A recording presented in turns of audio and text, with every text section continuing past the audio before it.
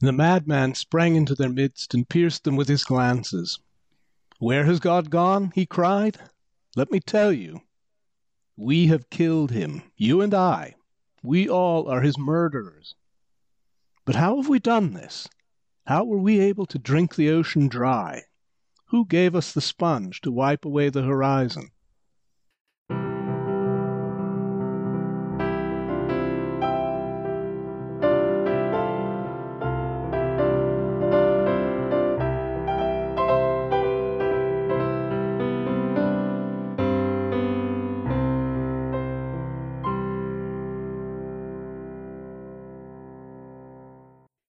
Hi, everyone. I'm Michael Coyle, Colgate University professor of English and a longtime scholar of modernist poetry. And I'm Alan Swenson, a Colgate professor in the German department with an interest in Nietzsche and Nietzsche's relationship to literature. That's part of the story. Actually, Alan Swenson is my favorite translator of Nietzsche into English for reasons that I hope will make clear. This is the first of our 6 podcasts on essentially the impact of Nietzsche's aphorisms on modernist poetry and on modern German literature as well. I think it's a very timely topic, in particular because Nietzsche is concerned with us as knowers, and we live in a time where everybody has their own facts, seemingly. One of the things Michael hinted at is that Nietzsche's very interested in language per se and the degree to which it can be used to convey knowledge. English lacks something that German and many other languages have, a differentiation between 2 or more verbs that mean to know. In English, we can know a fact and we can know a person. In German, you have to use different words for those. And Nietzsche tends to use the word for knowing a person, at least he does in The Genealogy of Morality, that things that we really care about are of such a complexity that you can't know them like facts, that you come to know them, you're acquainted with them. But the trick there is, and here's where aphorisms come in, language often, as he puts it, seduces us to mistakes in thought. That the fact that our language requires us to have a subject for every verb tends to lead us to think that every action, every doing has an agent that does it, whereas in fact many things don't. And you get into trouble when you assume that somebody intentionally did that to you, when in fact maybe you're hurting just because you're hurting. No one did it. And the reason aphorisms work well here, aphorism comes from the same root as the word horizon, the same Greek root, and gets at the idea that all of us live within a horizon that's unique to us, that is not objective, that it's the place where what I can see ends and everything else begins. So things we know in the sense of knowing a person are limited. And actually, Michael and I, when we teach, have often used the story of the 5 blind men being introduced to the elephant to kind of get this point across, that each of them touches the elephant, and one of them says, "Oh, elephants are like pillars in the temple." He touched the leg. One of them says, "It's like a wall." Another one says, "No, it's like a big fan." And yet another, kind of like a rope. The point being, each of them is somewhat right, and if you add it all up, you get closer and closer to some kind of objective take on what an elephant is. And Nietzsche sees aphorisms working this way, that each one is a particular take with a particular perspective and is not meant to stand alone, is meant to help you move closer to as whole an understanding of a thing as we can get. There's another dimension to Nietzsche's formal innovation, and that to me almost feels like too weak a description of it. The Nietzschean aphorism and the ways that it gets taken up by modernist poets is part of an ancient tradition of, I know, Alan, that you don't always love this phrase, but what we might call wisdom literature. And this body of literature takes different forms at different points in history in different places. Every every culture that's ever produced a literature at all has some species of it. In China, you could look at the sayings of Confucius. There are such things in India. There are such things everywhere. But the modern aphorism differs from, say, maxims or epigrams or apothegms or proverbs, in that all these other ancient forms were intended to deliver a succinct and immediately recognizable in its truthfulness statement, unproblematic, so that you hear it or you read it and you nod your head and you say, true that. But the aphorism, as it comes out of Nietzsche, is different. It troubles its own foundations, and in sequence, as Nietzsche often wrote them, one aphorism might seem to contradict the one that came before it. This becomes hugely important for poets writing in English in the 20th century and after. I think I would agree with that, where I think it's important to put it in a context like the story of the elephant is that Nietzsche is working towards some kind of knowledge here, that he begins, for example, his touchstone work, as he calls it, the genealogy of morality, with the line, we are unknown to ourselves, we knowers. Mm-hmm. And there's a good reason for that we never seek after ourselves. We're always busy out in the world like bees, bringing knowledge back from there, and we do not know ourselves. And that's where the horizon comes from, is that sense of ourself in knowing. So each one of these, you're right, they sometimes seem to contradict, but taken as a whole, I think Nietzsche sees them as, in fact, completing knowledge rather than competing and canceling out. Yeah. And I would just want to add that one of the distinctive features of this form that we're talking about in our series is that it requires interpretation. In other words, you don't just take it in and note it and live by it. It requires a really active kind of reading. Here's a place where maybe it's useful to turn to Nietzsche's work himself, since at the beginning of Genealogy of Morality, he actually advises us as readers on this very thing, that he writes, in other cases, the aphoristic form creates a difficulty. It lies in the fact that we don't attach enough weight to this form today. An aphorism honestly coined and cast has not been deciphered simply because it has been read through. Yeah. Rather, its interpretation must now begin. And for this, an art of interpretation is needed. Admittedly, to practice reading as an art, one thing above all is necessary, something which these days has been unlearned better than anything else, something for which one must also be a cow, and in any case not a modern human, ruminating. That is, being willing to read slowly, taking time, thinking it through again and again, comparing it to what we've read before. And the passage that you're reading, Alan, is actually a good example of what he's talking about. Why in heaven's name is he talking about ruminating? Well, that turns out to be a really important trope in Nietzsche, doesn't it? This idea that we have trouble digesting.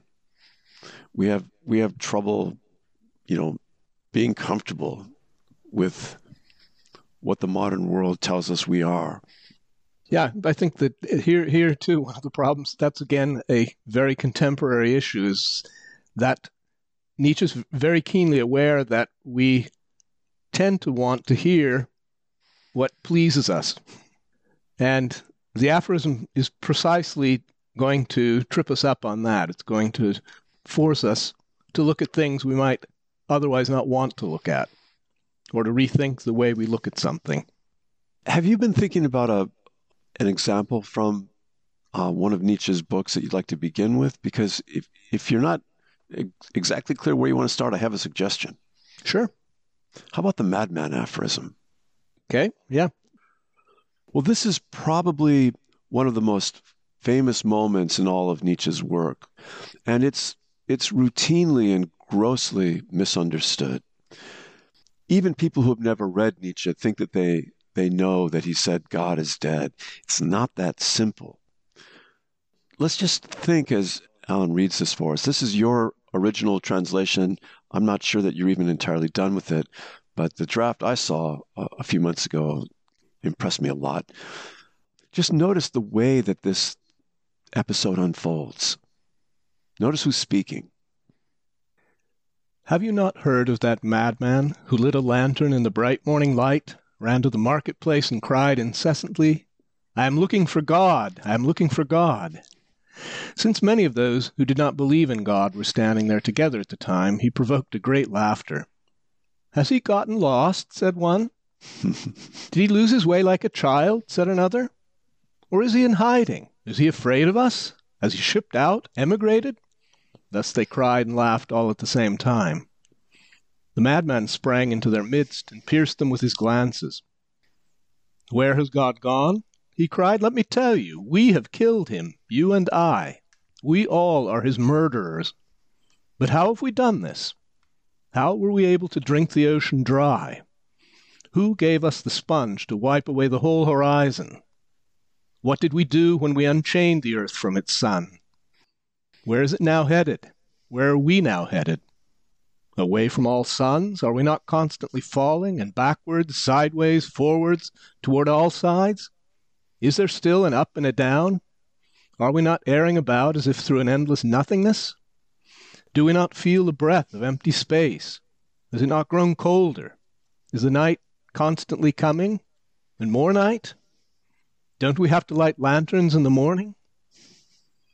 Do we still hear nothing of the noise of the gravediggers who are burying God? Do we still smell nothing of the divine decay? Even God's decay. God is dead. God will remain dead, and we have killed him. How do we console ourselves, we murderers of all murderers? The most sacred and most powerful thing the world has possessed until now, it has bled to death under our knives. Who will wipe this blood from us? With what water could we cleanse ourselves? What ceremonial atonements, what sacred games will we have to invent? Is not the greatness of this deed too great for us? Must we not become gods ourselves in order to appear worthy of it? There has never been a greater deed, and whoever is born after us belongs for the sake of this deed in a higher history than all previous history has been. Here the madman grew silent, looked at his listeners again. They too were silent, and looked at him disconcertedly. Finally he threw his lantern to the ground so that it burst into pieces and went out. "I come too soon," he said. "It is not yet time. This enormous event is still under way and wandering. It has not yet made its way to the ears of men. Thunder and lightning need time. The light of the stars needs time. Deeds need time, even after they are done, before they can be seen and heard. This deed is still further from them than the farthest stars, and yet they have done it themselves." They still tell of the madman forcing his way into various churches that same day and striking up his Requiem Aeternam Deo in them. When led out and asked to justify himself, all he ever said was, "What are these churches now if they are not God's crypts and tombstones?" You know, as many times as I've read that, it still strikes me as extraordinary. So what I'd like to observe is, first, he has a speaker, right? So Nietzsche's aphorism, this, Alan, we're gonna properly call this entire episode an aphorism, right? Mm-hmm. So there's a speaker within it, the madman. And it's the madman who says, God is dead. And it might well be that that's precisely what Nietzsche believes. But the point is, he put these words in the mouth of another speaker, and he identifies that speaker as a madman. And obviously, Nietzsche's riffing on the ancient legends about Diogenes, the cynic, who would wander around the agora with wearing nothing but a barrel and carrying a torch in broad daylight. But it's not him, right? Because Diogenes was a cynic. He didn't believe in anything. Whereas the single most important struggle in Nietzsche, I think, is the struggle for belief. He understands that there's no contesting the science that's killed God, right? That there's that wonderful moment in one of Nietzsche's earliest works, The Advantage and Disadvantage of History for Life. What's the German title for that again? Vom Nutzen und Nachteil der Historie für das Leben. Yeah. And This is something that you heightened my awareness of long ago. It's really helpful to think of Nietzsche's work in relation to Darwin. So in this book, he's talking about Darwin, and he says of Darwin, his doctrine is true, but deadly.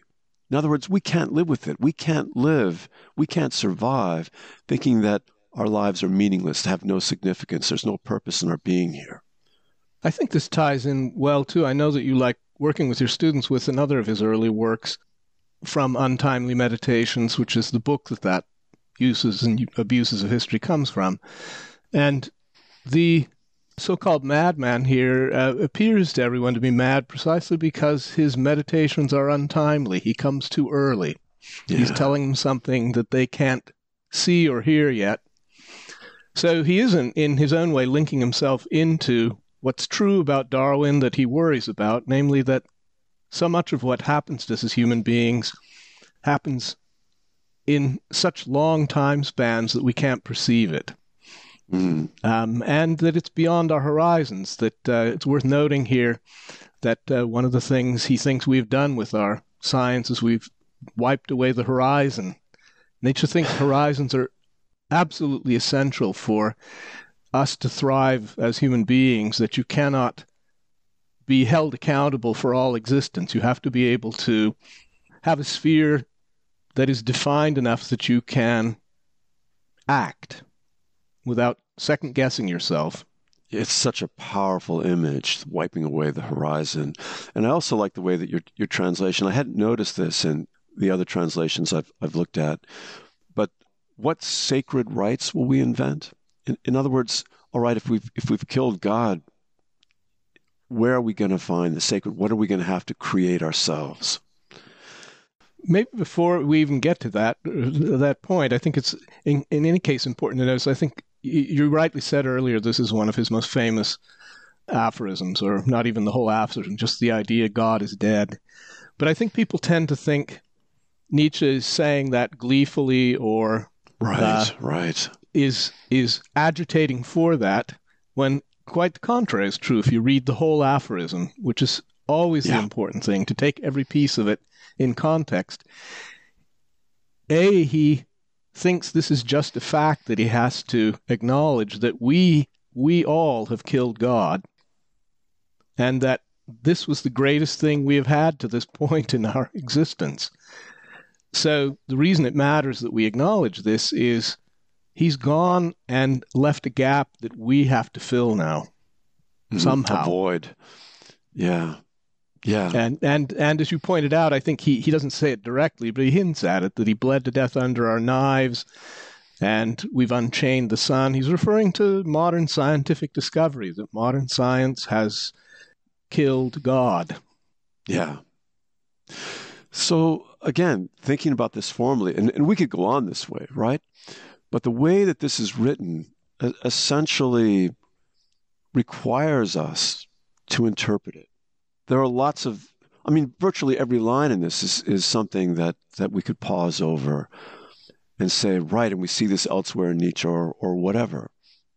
But the fact is, it's not simple. And even the device of using a speaker who's identified as a madman complicates things. Mm-hmm. So why don't you take us to another example of how this kind of writing shows up in Nietzsche? I was wondering, actually, though, if we don't want here to, since we are asserting this has some kind of relevance beyond Nietzsche, to bounce back and forth a little bit here. Because I think actually taking a look at the snowman, for example, might illustrate what Nietzsche's actually doing here with horizons and perspectives, and the notion that we can't begin to build some kind of objective picture of a thing until we've recognized that our insights are incomplete. All right. Well, I think the thing to do is simply to read the poem, because it's not very long. And we can talk about the ways in which the presentation of this poem shows the impress of Nietzsche's work. Mm-hmm. All right. So this is a poem that Stevens published in 1921, and it's among his earliest published poems. The Snowman. And by the way, it matters to note that snow and man are separate words, not just because they scan differently, but well, we'll see. The snowman. One must have a mind of winter to regard the frost and the boughs of the pine trees crusted with snow, and have been cold a long time, to behold the junipers shagged with ice, the spruces rough in the distant glitter of the January sun, and not to think of any misery in the sound of the wind, in the sound of a few leaves, which is the sound of the land full of the same wind that is blowing in the same bare place. For the listener who listens in the snow and, nothing himself, beholds nothing that is not there, and the nothing that is. A marvelous poem. It's a wonderful poem. And every time I read it, I find myself just wanting to fall silent for a moment and feel it. I'm glad you mentioned, too, that the title is 3 words and not 2, The Snow Man. And this is exactly the kind of use of language that Nietzsche cares about, is a slight variation from what we expect as a standard, but it often is the one thing that's going to point you in the right direction, to think differently about this, to not take it as a cliche, that this poem, in other words, is not about the thing you and I made when we were kids, when it snowed, but rather about something about a human being with relationship to winter, to cold. Yeah. Well, the sort of central condition of all of Stevens' poetry is the unknowability of the physical universe, except in human terms. Right? So this is a poem that says you'd have to have a mind of winter not to go out in the kind of weather that I see outside my window right now on this February day. You'd have to have a mind of winter not to go out in that and think, oh my gosh, it's miserable. The point simply is that the landscape isn't miserable, it's you. That, I think, is exactly the kind of horizon that Nietzsche is interested in here. And in a way, too, I think Stevens holds out the hope, and I think Nietzsche always does, too, that, yes, in the end, I think you put it nicely, and I think Nietzsche would agree that the world other than the one we can perceive is actually irrelevant to us. We can't get to it. But there is a slight hint here that in the end, there are times maybe when you can be nothing yourself, so that self doesn't color the frost and the juniper shagged with ice out there, and you actually perceive them, at least not in themselves, but the beauty they have separate from your misery. Yeah, but of course, even that recognition of beauty in the poem does such a great job in observing it, doesn't it? I mean, I read these lines and I think, I want to go do winter sports. But that category of beauty is a completely human category, too. Hmm? So it's the incredible double negative at the end of the poem that really makes this poem work for me. So that if you could become nothing yourself, then you'd behold nothing that's not there. In other words, you'd see things as they are, although it matters hugely, doesn't it? That Stevens doesn't put it that way. But also, and this is the unexpected part, the nothing that is. Now, the way that I read this poem, the nothing that is our entire human world of value, purpose, and meaning. There's no basis for it in nature. Nature doesn't even exist, right? That's a human construct. There's a body of physical laws out there. There are conditions. But until a human eye looks at those junipers shagged with ice and thinks, that's really beautiful, it wasn't. I would agree with you on that. I think that's how I read that last line, too. So how do you see this as a poem with Nietzsche's impress on it? Well, you've already hit, I think, the principal point there. I see it in the way Stevens uses language, that his use of punctuation, of grammar, of dividing the word snowman, not using it as one word but two, anything about language that helps fight that seduction of language that Nietzsche's talking about. And I think good poets always, this is one of their strong commitments, is to breaking cliches, to getting us to look at language fresh. And in that sense, I know you and I often argue over whether Nietzsche's a poet primarily or a philosopher, but he very much is a poet in that sense, that he cannot get his philosophical investigations across if he doesn't stop us from slipping into cliche and into the seductions of language. But also, this is very much about perspective. And that's key to Nietzsche, that Nietzsche thinks that, at least in terms of all the things that matter in life, there is only perspectival seeing, that a human being can only see within their own horizon, from their own perspective. Eyes see in a certain direction. Yeah. And that doesn't distress him, that I think he thinks that's exactly what we must embrace. What we can see, what makes it better, though, is if we are open to comparing other people's perspectives and seeing where the overlap is. And that's where we begin to get maybe some kind of, we're moving towards objective knowledge. I don't think Nietzsche thinks we ever get there. Yeah, any more than Stevens thinks that we can ever really know the physical universe as it is. But the other thing, I love what you were just saying, Alan. None of this distresses Stevens. Or Nietzsche. Or Nietzsche, right? Stevens is essentially, and I don't mean this in the trivial sense, he's a comic poet. And I don't know that Nietzsche had any truer son than Stevens in this regard. You know, the experience of joy over the abyss. Stevens wasn't bothered by the fact that there was no benevolent deity up above who was, sanctioning all of our most heartfelt wishes and, there to protect us.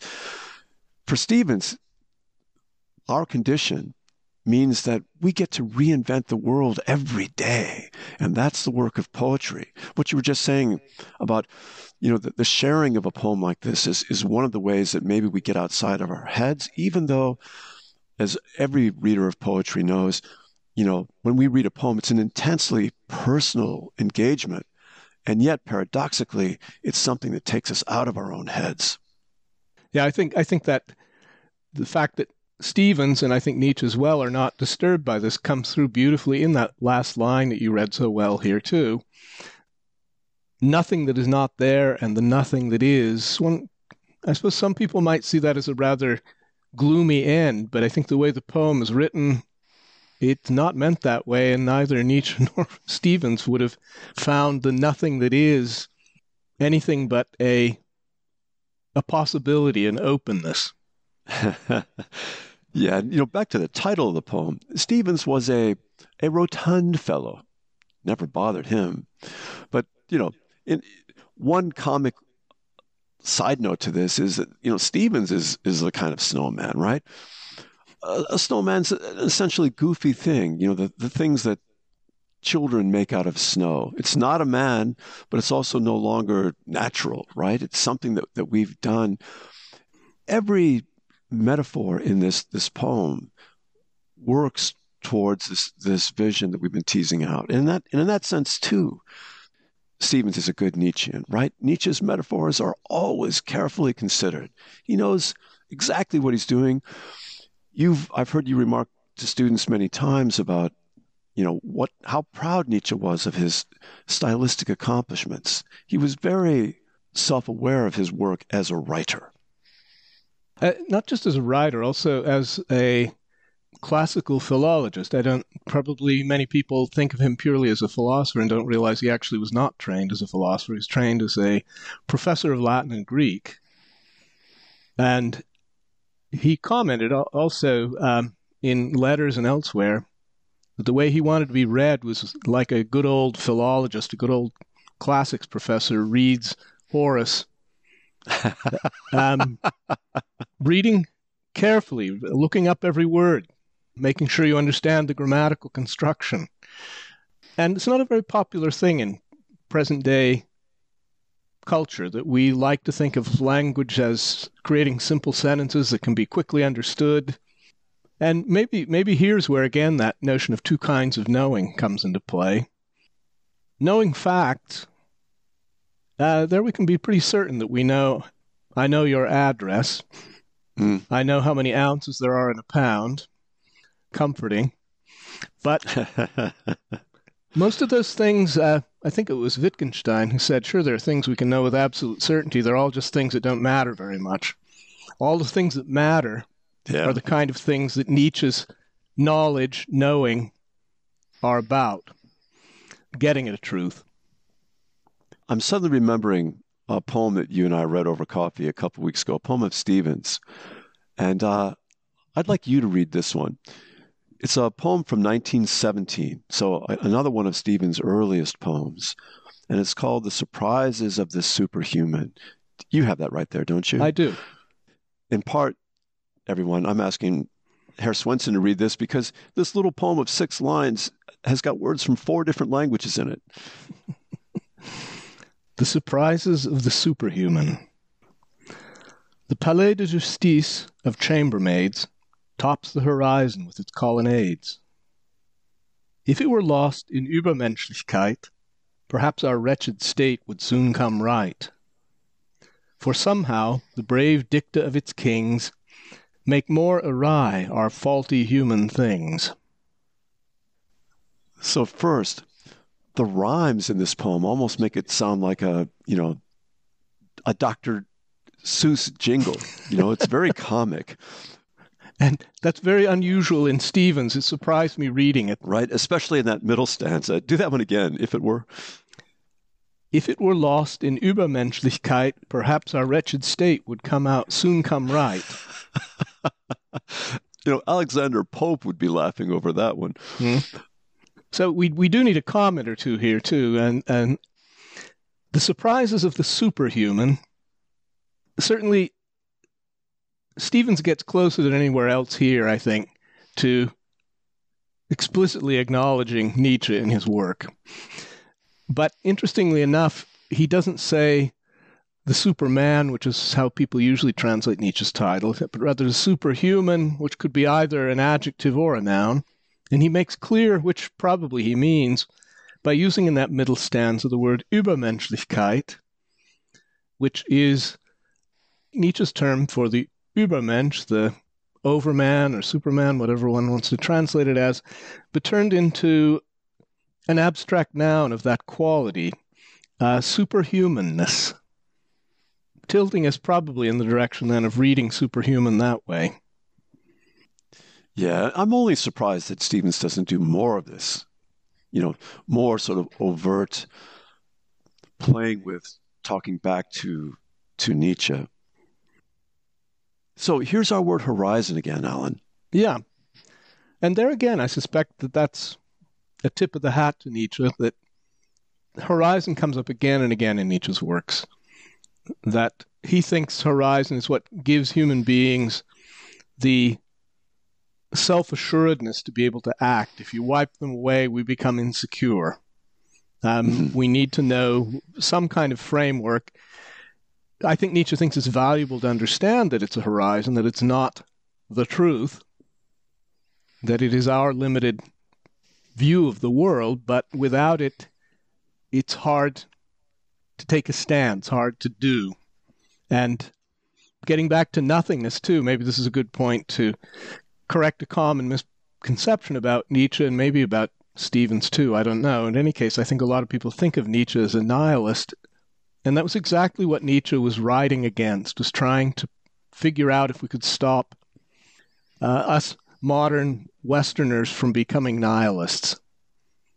Right. And this is important for Stevens for the whole of his career. The idea of poetry as a supreme fiction. What does it mean? Most people are going to think of a fiction as an untruth, but a supreme fiction, like something that we can believe in, even if temporarily. In much of Stevens' poetry, you'll get moments. Helen Bendler, a generation ago, talked about the variable symbol in Stevens. That is, the significance of something changes stanza to stanza. But I think even more fundamental than that is you get these successions of metaphors, like it's this, or it's that, or it's this. And each of these similes collapses under the weight of the one that follows it. The idea being none of them is adequate. But it's the creation of them, the endless creativity of human imagination that he's celebrating this process as we chase this thing that we're never actually going to catch. I'm glad you brought up how we read this, because part of what I think matters, again, for Nietzsche, this ruminating we were talking about, thinking things over carefully. I don't think either of us would say we've gotten to the point where we think we have a real handle on this poem, but we got somewhere bouncing it back and forth between the two of us, trying to figure out what sense we could make of it. And that, I think, is being willing to put that time and energy, and that's what the aphorism is trying to elicit from us, is to get us to take an idea, a thought seriously, and think it through carefully, take calmly, slowly. Here, a quick reading through, I'm sure that me reading that through did not convey the poem in any way as, oh, I see what's going on here. This is a problematic poem in so many ways. But if you start noticing what conflicts with what, what seems strange, you start to notice connections that lead somewhere promising. Right. The Palais de Justice of chambermaids, what's that? Is it an oxymoron? Is it a dismissal of the world of mere civic order? But if we skip to the next line, I think instead of explaining it becomes maybe even more puzzling. If it were lost in Übermenschlichkeit, in superhumanness, perhaps our wretched state would soon come right. That's odd. It getting lost is going to let our wretched state come right? In our wretched state, does that connect with chambermaids? I mean, of course, we can answer all these questions that we're posing because we love the poem. We've talked long about it. But I think what we're just pointing out is the very structure of this poem requires a kind of active reading. There's no part of it that really sits still. For instance, we were talking about the word brave in the final couplet, right? For somehow the brave dicta of its kings make more awry our faulty human things. And you were telling me that the word brave in German has to do with being well behaved, like a child might be well behaved. Am I remembering this right? Mm-hmm. Right? Brav. But the other issue that we talked about too is that it also has the sense that so many of us know from Aldous Huxley's title or from The Tempest, quote from The Tempest, of a brave new world, meaning a beautiful new world. It's funny. I mean, a great majority of American school kids are made to read that Huxley book, but I've never had a student who talked to me about that book observe the title. Mm-hmm. And the curious thing here, too, is one has to take that brave dicta, probably keeping our sense of what it means open, but notice that these brave dicta make more awry our faulty human things. They don't fix things. They make it more awry. That's a line to pause over. So if there is anything positive that might be fixed upon here, it's losing the Palais de Justice in Übermenschlichkeit, which might lead to our wretched human state coming right. In any case, the brave dicta of kings doesn't seem to head that way. The brave dicta of kings or the Palais de Justice? Am I on solid ground? I think I am to associate that with the French Revolution and the culmination of Enlightenment promises about perfectibility and rational order. It's hard to say. In any case, our notion of justice and I'm assuming that Stevens, like Nietzsche, they both like to use foreign words. But you know Stevens better, you can make this call. With Nietzsche tends to use foreign words in a polemic, in an argumentative way almost, that if he wants to talk about the usefulness of something, we in English, philosophers tend to use then the term utility or speak of utilitarianism.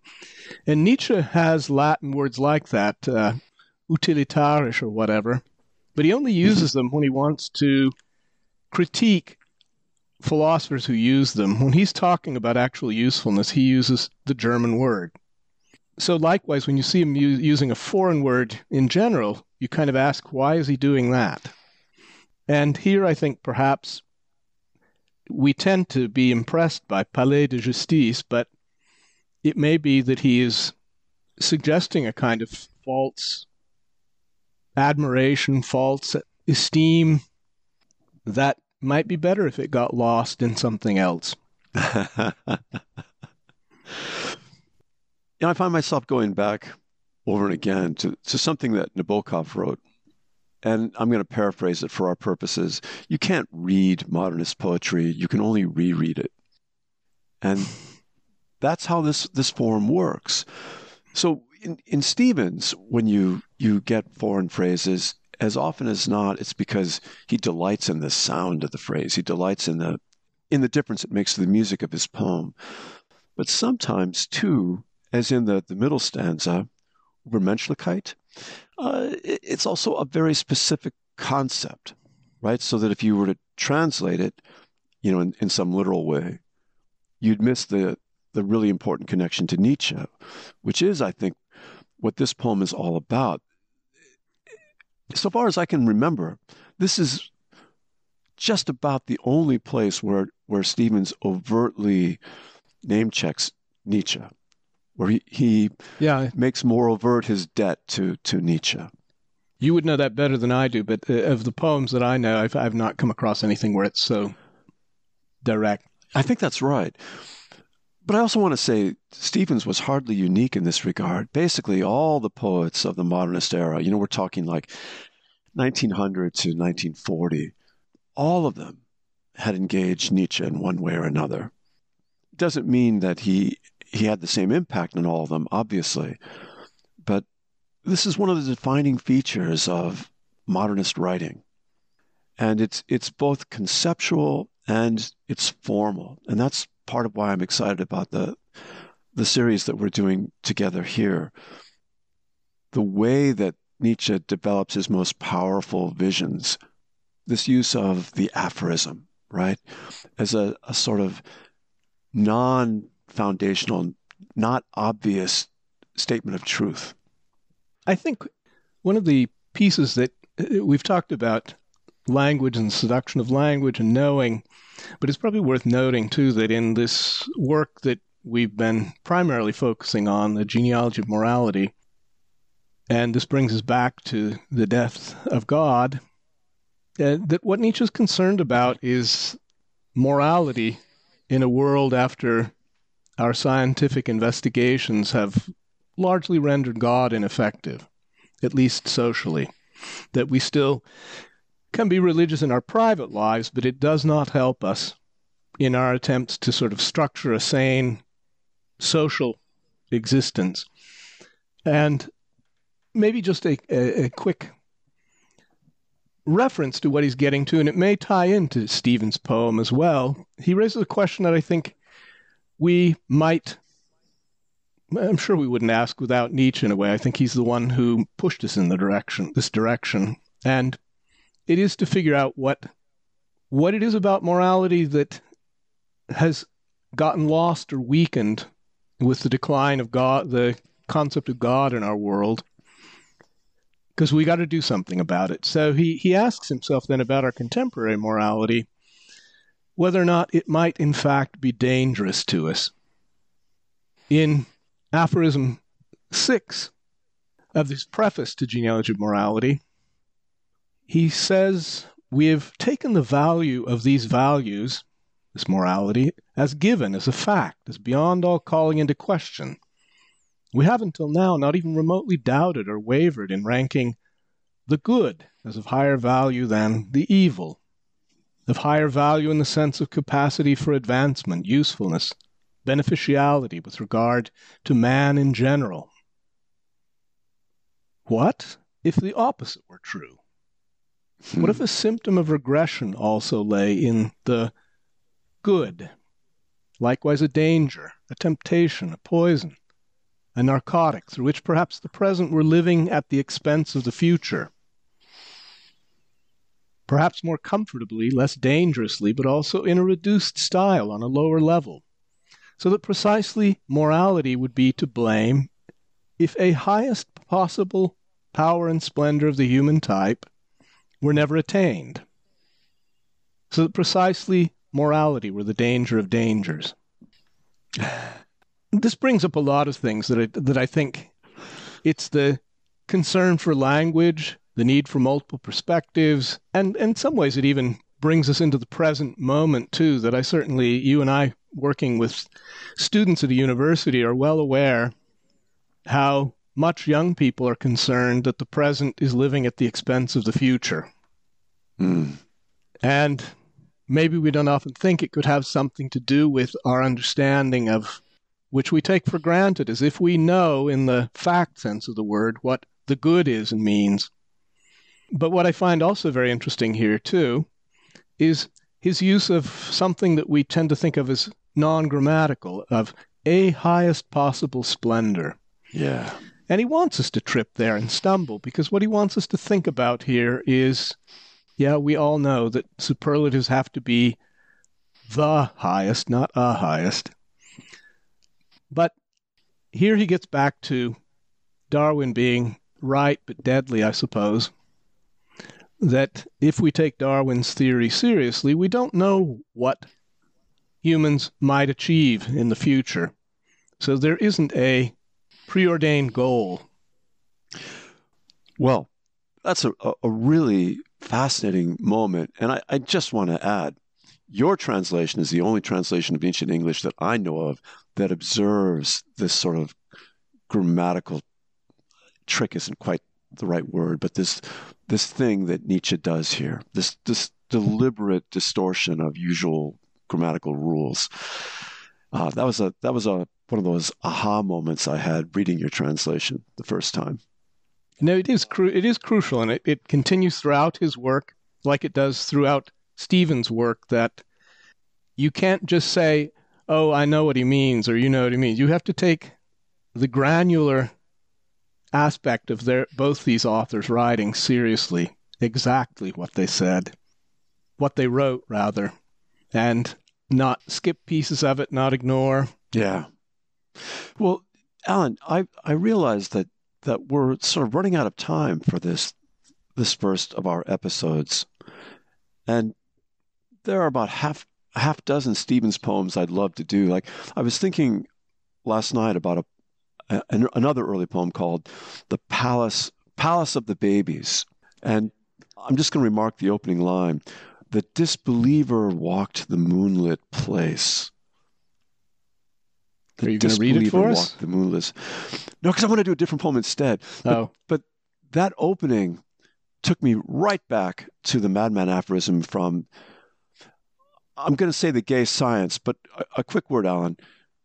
Nietzsche's literal title for our 21st century audiences might better be rendered as you would suggest, not The Gay Science, but Joyful Science, or in any case, it is that he was trying to render a title that would have been inexplicable to Germans, Gaia Scienza from Old French, in a way they'd understand it. So he gives it the name in German then, Die fröhliche Wissenschaft. And fröhlich is the same word that Germans used to say Merry Christmas. So merry science or joyful science.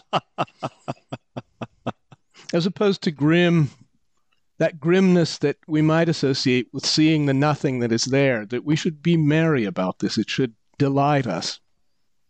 And that's the perfect introduction to what I propose to be the last Stephen's poem we look at this time.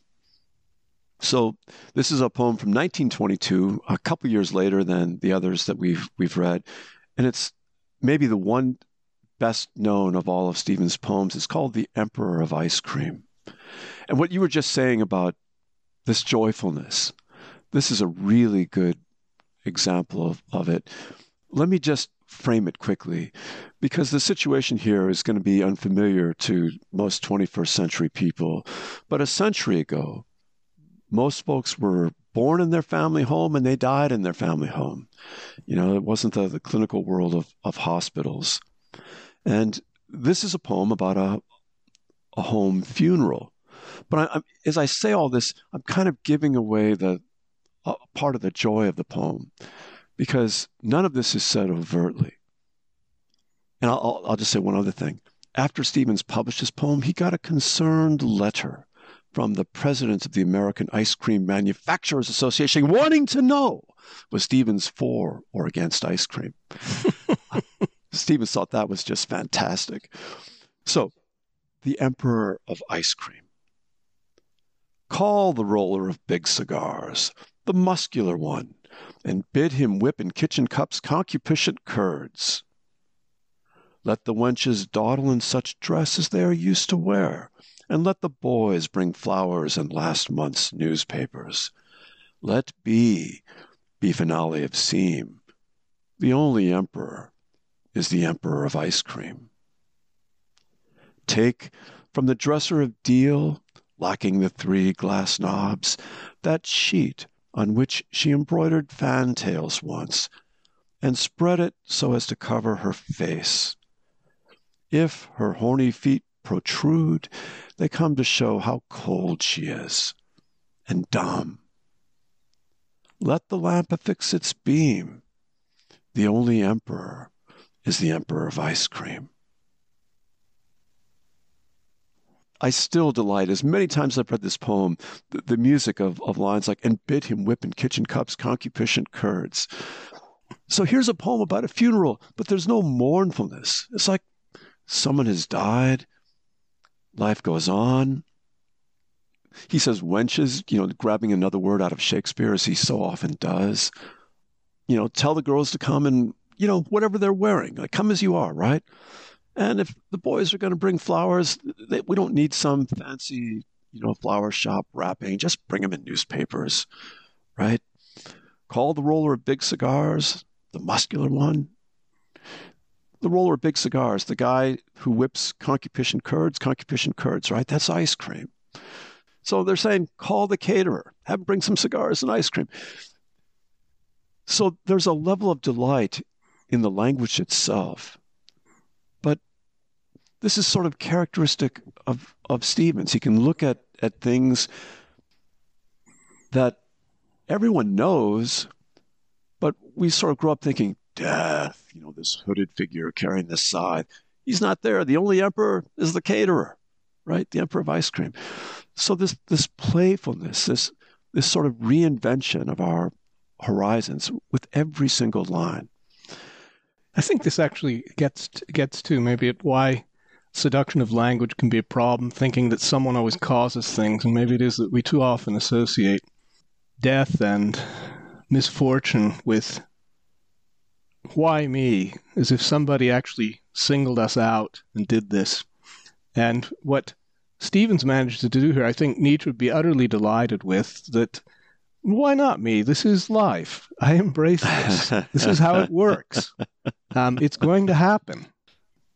There's nothing personal about it.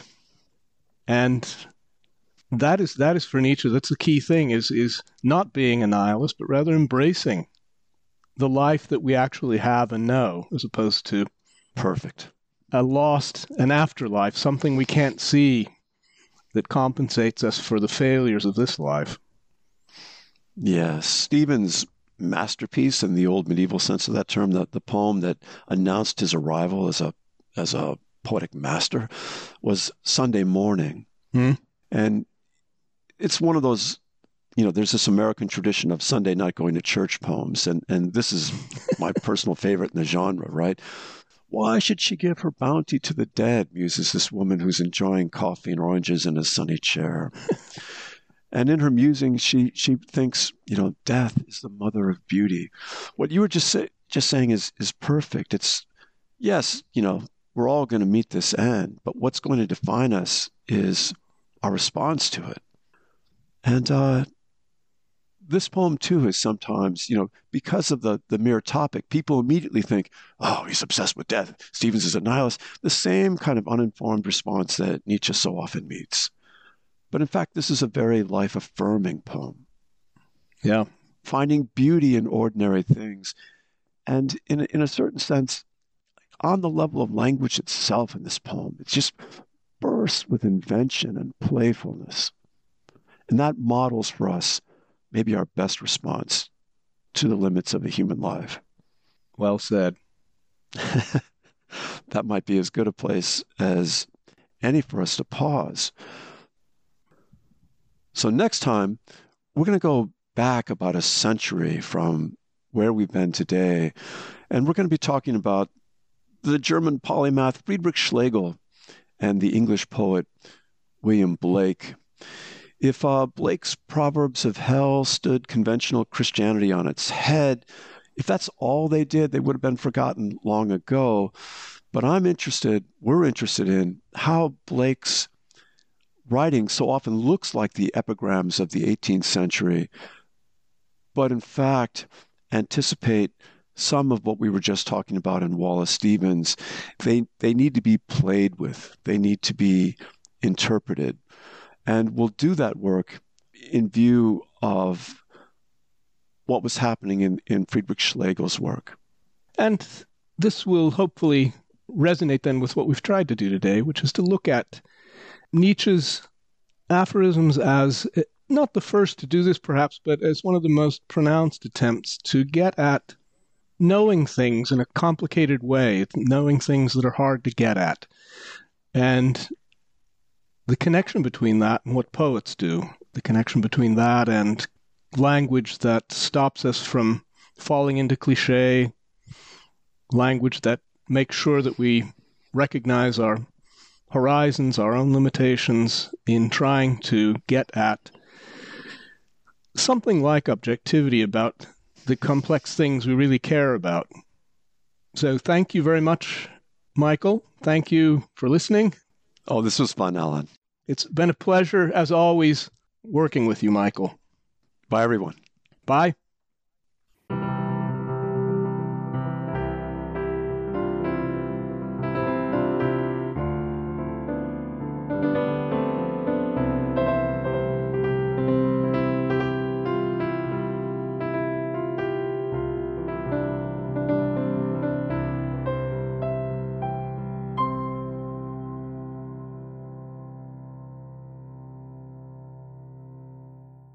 And just so you know, once again, the views and opinions expressed on the show are those of the guests or the host, not the American Centrum, which does not take any institutional positions on politics or policy.